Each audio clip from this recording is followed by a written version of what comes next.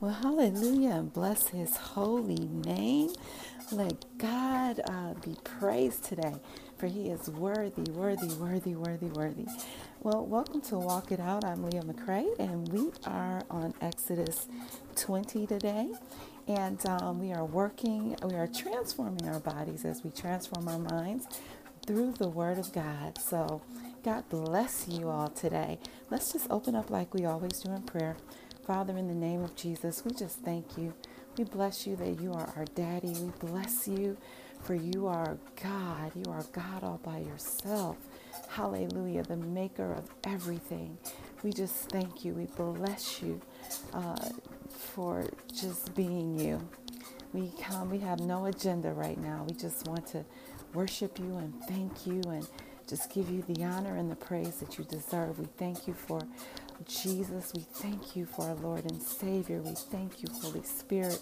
We thank you for the blood that cleanses us. Hallelujah. We just love you today. We ask that you would open up your scriptures to us, Lord. Give us the revelation that only you can give, that only comes from you. We love you and we thank you. In Jesus' name, amen. Amen. So let's get started. We are at Exodus 20. I'm on my treadmill today. I trust that you guys are on your bikes, you're about to take a walk, you're doing your Pilates, whatever it is, to transform our bodies while we get into this word of God. So here we go. Verse 1. And God spake all these words, saying, I am the Lord thy God, which have brought thee out of the land of Egypt, out of the house of bondage. Thou shalt have no other gods before me. Thou shalt not make unto thee any graven image or any likeness of anything that is in heaven above, or that is in the earth beneath, or that is in the water under the earth. So we are not to make any idols that we worship. Amen. He is charging them. Don't make with your hands anything that you may come to worship. You worship me in spirit and in truth. Verse 6, thou shalt not bow down thyself to them, nor serve them. For I, the Lord thy God, am a jealous God, visiting the iniquity of the fathers upon the children unto the third and fourth generation of them that hate me, and showing mercy unto thousands of them that love me and keep my commandments. Thou shalt not take the name of the Lord thy God in vain, for the Lord will not hold him guiltless that taketh his name in vain. Remember the Sabbath day to keep it holy. 6 days shall thou labor and do all thy work, but the seventh day is the Sabbath of the Lord thy God. In it thou shalt not do any work, nor thy sons, nor thy daughters, thy maidservants, manservants, nor thy maidservants, nor the cattle, nor thy stranger that is within thy gates. For in 6 days the Lord made heaven and earth, the sea and all that is in them, and rested on the seventh day. Wherefore the Lord blessed the Sabbath day and hallowed it, kept it holy. Honor thy father and thy mother, that thy days may be long upon the earth, which the Lord thy God giveth thee. Thou shalt not kill, thou shalt not commit adultery, thou shalt not steal, thou shalt not bear false witness against thy neighbor, thou shalt not covet thy neighbor's house, thou shalt not covet thy neighbor's wife, nor his manservant, nor his maidservant, nor his ox, nor his ass, nor anything that is in thy neighbor's, or that is thy neighbor's. And all the people saw the thunderings and the lightnings, and the noise of the trumpet, and the mountain smoking. And when the people saw it, they removed and stood afar off. So they backed up. And then they said unto Moses, Speak thou with us, and we will hear. But let not God speak with us, lest we die. And Moses said unto the people, Fear not, for God is come to prove you, and that his fear may be before your faces, that ye sin not. And the people stood afar off, and Moses drew near unto the thick darkness where God was. And the Lord said unto Moses, Thus thou shalt say unto the children of Israel, Ye have seen that I have talked with you from heaven. Ye shall not make with me gods of silver, neither shall ye make unto you gods of gold. An altar of earth thou shalt make unto me, and shalt sacrifice thereon the burnt offerings and thy peace offerings, thy sheep and thine oxen, in all places where I record my name. I will come unto thee, and I will bless thee. And if thou wilt make me an altar of stone, thou shalt not build it of hewn stone, for if thou lift up thy tool upon it, thou hast polluted it. Neither shalt thou go up by steps into mine altar, that thy nakedness be not discovered thereon. And that is the end of chapter 20. And we see God giving them instructions, giving them commands, but then giving them instructions on how they can come near to him and what they need to do. And this is just an illustration for us how holy God is, and that we can't just, I know that Jesus came and completed the law, right? He met all the regulations in him, in his body, in what he did. But we should still look at this and see the lesson behind what God is showing us here, that he is a God of structure, a God of holiness, and that there should be great preparation in our hearts. Okay, we're seeing the preparation that had to be made on the outside, but he's showing them something. He's teaching them something, and he's teaching us by allowing us to have the Old Testament scriptures and to learn through them, right? That we need to prepare before we go before our King. We need to prepare our hearts. We need to come to him in humility. We need to follow his instructions, okay, whatever they are to us individually and to us through his word. He is a God of order. And this comes across so clearly as we read some of these chapters in Exodus and then going forth in Leviticus and Deuteronomy and all of that, he is a God of order. And when he gives a command, he expects it to be obeyed.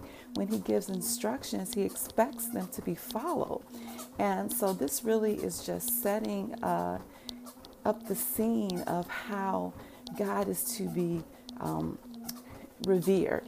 And he should. He's our daddy, but he's God, So I just think sometimes it's hard to get through certain chapters in the Old Testament because it's just so full of instruction and regulation, if you want to say. But it really just shows us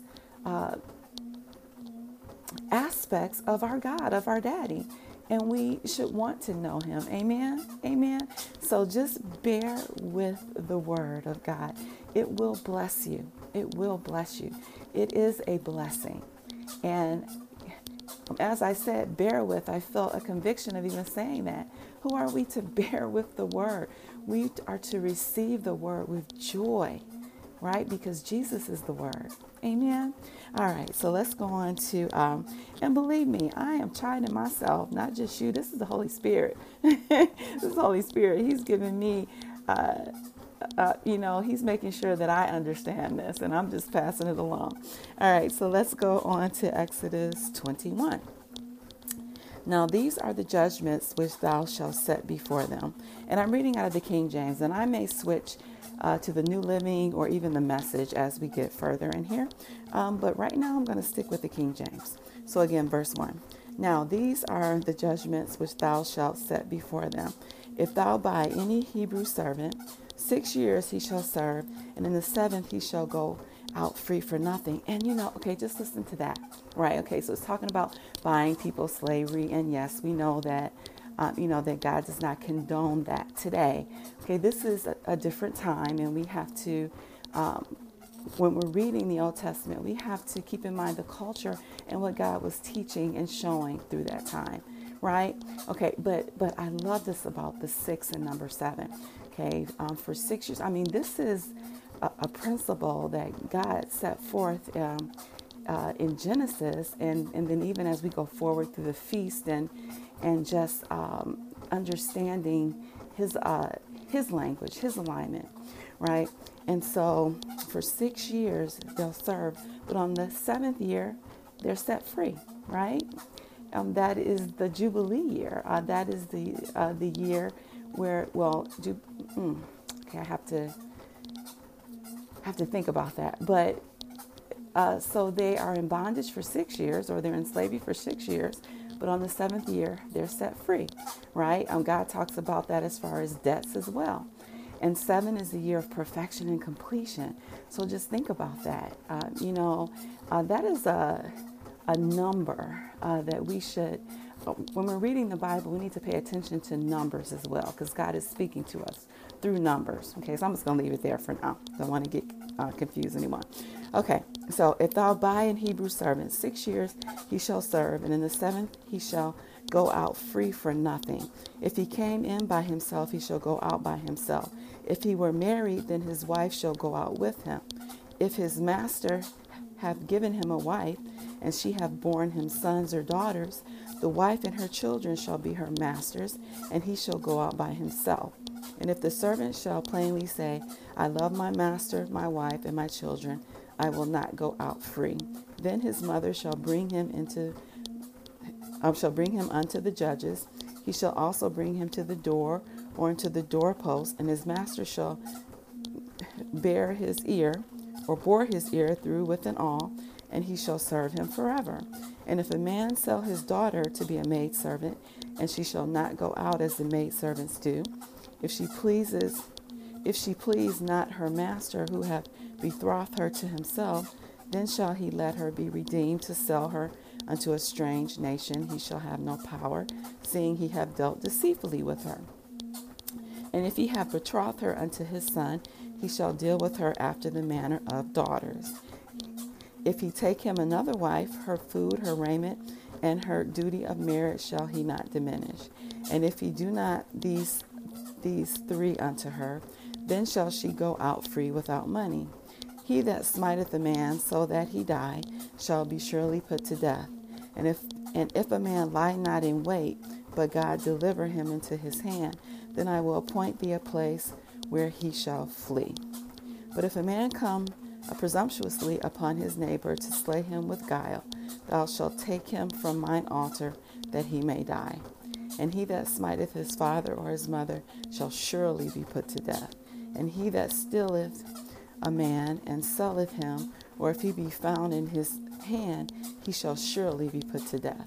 And he that curseth his father or his mother shall surely be put to death. And if a man strive together, and one smite another with the stone or with his fist, and he die not, but keepeth his head, if he rise again and walk abroad upon his staff, then shall he that smote him be quit. Only he shall pay for the loss of his time, and shall cause him to be thoroughly healed. If a man smite his servant or his maid with a rod, and he die under his hand, he shall be surely punished. Notwithstanding, if he continue a day or two, he shall not be punished, for he is his money. If men strive and hurt a woman with child, so that her fruit depart from her, and yet no mischief follow, he shall surely be punished according as the woman's husband will lay upon him, and he shall pay as the judges determine. If any mischief follow, then thou shalt give life for life, eye for eye, tooth for tooth, hand for hand, foot for foot, burning for burning, wound for wound, stripe for stripe. And if a man smite the eye of his servant or the eye of his maid, that if perish, he shall let him go free for the eye's sake. And if he smite out the maidservant's tooth, or his manservant's tooth, he shall let him go free for his tooth's sake. If an ox gore a man or a woman, that they die, then the ox shall be surely stoned, and his flesh shall not be eaten, but the owner of the ox shall be quit.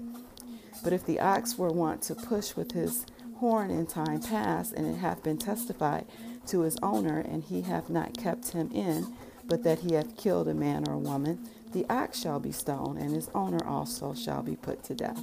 If there be laid on him a sum of money, then he shall give for the ransom of his life whatsoever is laid upon him. Whether he have gored a son or have gored a daughter, according to this judgment shall it be done unto him. If the ox shall push a manservant or a maidservant, he shall give unto their master 30 shekels of silver, and the ox shall be stoned. And if a man shall open a pit, or if a man shall dig a pit, and not cover it, and an ox or an ass fall therein, the owner of the pit shall make it good, and give money unto the owner of them, and the dead beast shall be his. And if one man's ox hurt another's, that he died, then they shall sell the ox, the live ox, and divide the money of it, and the dead ox also shall they divide.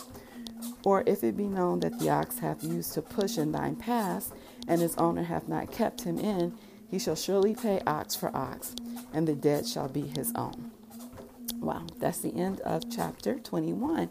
And that's a lot of regulations, a lot of laws, right, that we were reading there. But what struck me was how our laws in this country, in our cities, our ordinances and everything, how they're set up. It's so much like this, right? I mean, you can tell that we got all of that from the Bible, from the system of justice that God had set, right? And so it's so interesting to me when I read this and I think about that, because it does seem mundane, but really you need laws to keep people to recompense people when others have done wrong against them, right? I mean, it's just something that I mean, if all people were good and we always did what we knew was right, then there would be no need for that. So this, just shows us that the law, that is necessary, right? In society. So, okay, we're going to leave it there. We're going to leave it there today. We have done about 20 minutes of working out. So if you want to continue to just get your last 10 minutes in, just think on the word, just pray and ask God what he would have you get from today's reading and from today's study on just his faithfulness and how we have been redeemed from the law, right, through our Lord and Savior Jesus, but how the law and structure is necessary in our lives, right? Knowing what is good is necessary in doing good. And we know that through the Word of God. We learn what is good through the Holy Spirit and His Word, knowing Him and being in relationship with Him. And so, but just think about when you don't know God, how you have to have so many borders and barriers around your life, because to keep you in a place where you're not hurting others and you're not hurting yourselves. But when you know Jesus, when you know the Lord, when the Holy Spirit comes to live inside of you, then you really don't need that, because He is your guide. And I guess really that is the whole, when you sum up the law and how Jesus came and redeemed the law and how He freed us from the law, if you look at it like that, thank you, Holy Ghost, how every little thing had to be legislated, had to be written down as a do this or don't do this, before the Holy Spirit came in us. Right now, He is the one who writes the law in our heart.